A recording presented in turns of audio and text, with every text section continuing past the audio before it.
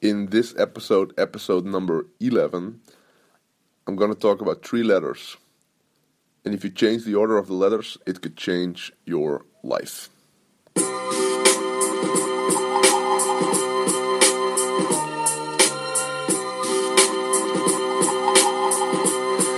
Live from Amsterdam, this is the Eelco de Boer podcast.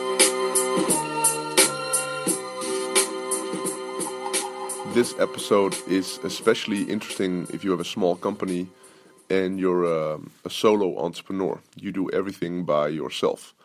So I see a lot of entrepreneurs who, for example, come to seminars or they read books or they originally had a lot of ideas, but now if they get new ideas, they don't allow them to come in because of the simple reason that they don't have the capacity to fulfill those ideas, to work on those ideas, because they do everything themselves.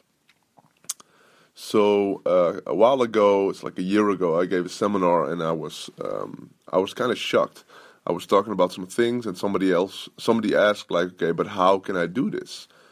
And it was a technical, not a real technical thing, but you need some little technical skills. I think it was something about uploading a WordPress blog or whatever. And she asked, like, okay, how can I do that? And I noticed immediately that she doesn't have any technical skills. So I asked, like, do you have technical skills? She was, no, I'm non-technical. Then I asked, like, why do you ask how you should do this? And she was, because I want to learn, I want to know how I can do this. I was like, no. The worst thing you can do is learn how to do this stuff. Don't you have anybody who could do this stuff for you? She said, no. I said, do you have people working for you? She said, no. I said, do you have people who help you out with your business, who you can delegate stuff to? She was like, no. I was like, okay. So I asked the group, and this was a free event, but like a year ago. I don't do these events anymore. But it was interesting nonetheless. So I asked the group, like, okay, how many of you don't have a right-hand man or a right-hand woman who finishes your stuff? I think I asked the question a little bit different. I asked, how many of you would like to have a right-hand man or right-hand woman who would finish your stuff? And like 70% of all the hands were up in the air. I was like, wow, that's interesting. Then I asked, of you guys who don't have somebody else who finishes your stuff, how many of you are great starters but bad finishers? All the hands went up in the air again. I was like, interesting. This is a big bottleneck for all of you. So I'm going to talk real briefly about the concept. It's 3 letters, but it's the same letters, but just in a different order. So stop asking the question, how can I do this? And start asking the question, who can do this? So if you have a great idea, you go to a seminar, you watch a video, you listen to my podcast, whatever, and you're like, oh man, I should do that. And the first thing that pops into your mind is, okay, how can I do that? Here's my guarantee to you. You won't stick to the plan. You won't keep up with it all the time because you only got like 40, 50, 60 hours a week to work on your business. And you get a life, you have a life and all the other stuff as well. So to add more stuff, adding more stuff is not the solution for little time. So if you lack time, adding more stuff is not the solution.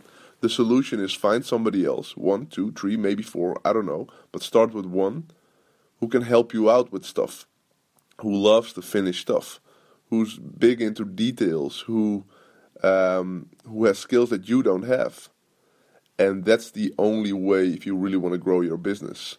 Plus, not only grow your business, grow your profits, and also give you more peace of mind and gives you and this is a big one, gives you your creativity back.